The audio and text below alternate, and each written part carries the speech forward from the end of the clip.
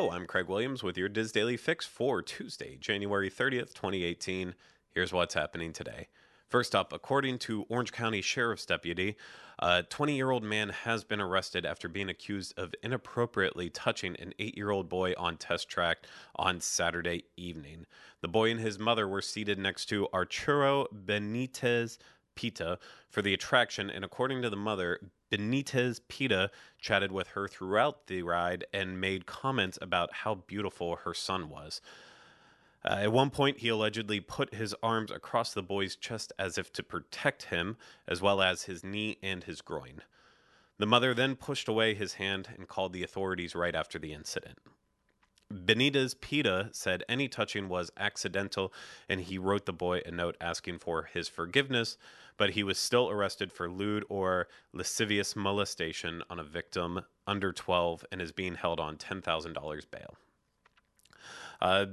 Better news, another Star Wars Galactic Nights event will be held at Disney's Hollywood Studios on May 27th in conjunction with the release of Solo on May 25th.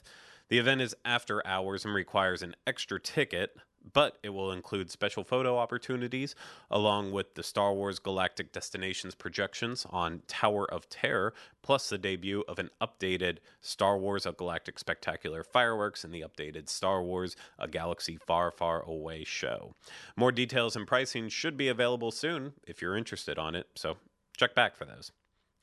Now, finally, the minivan service is expanding to Saratoga Springs and Disney's Caribbean Beach Resort.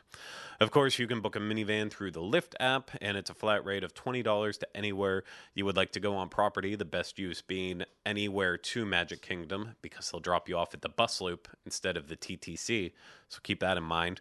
But you can visit the front desk at any of the resorts that currently accept the minivan service to activate the service through your Lyft app.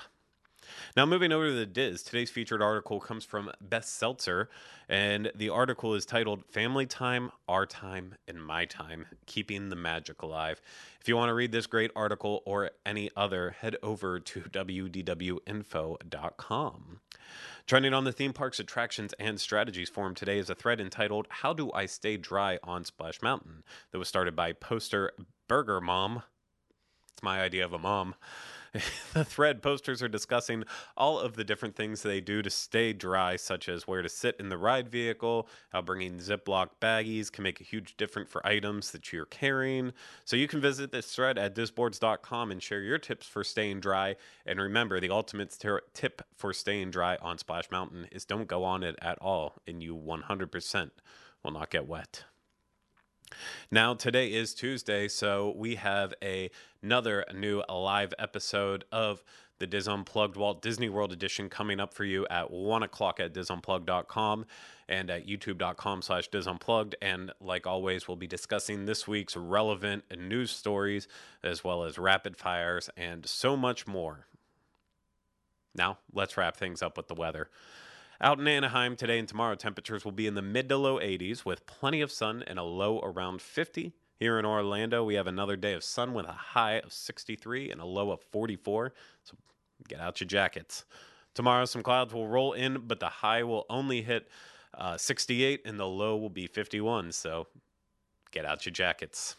For links to everything discussed in today's Diz Daily Fix, please visit the Daily Fix main page at wdwinfo.com/Daily Fix. That's going to do it for me today. We'll be back with you tomorrow for the next installment of the Diz Daily Fix. Have a good day, everyone.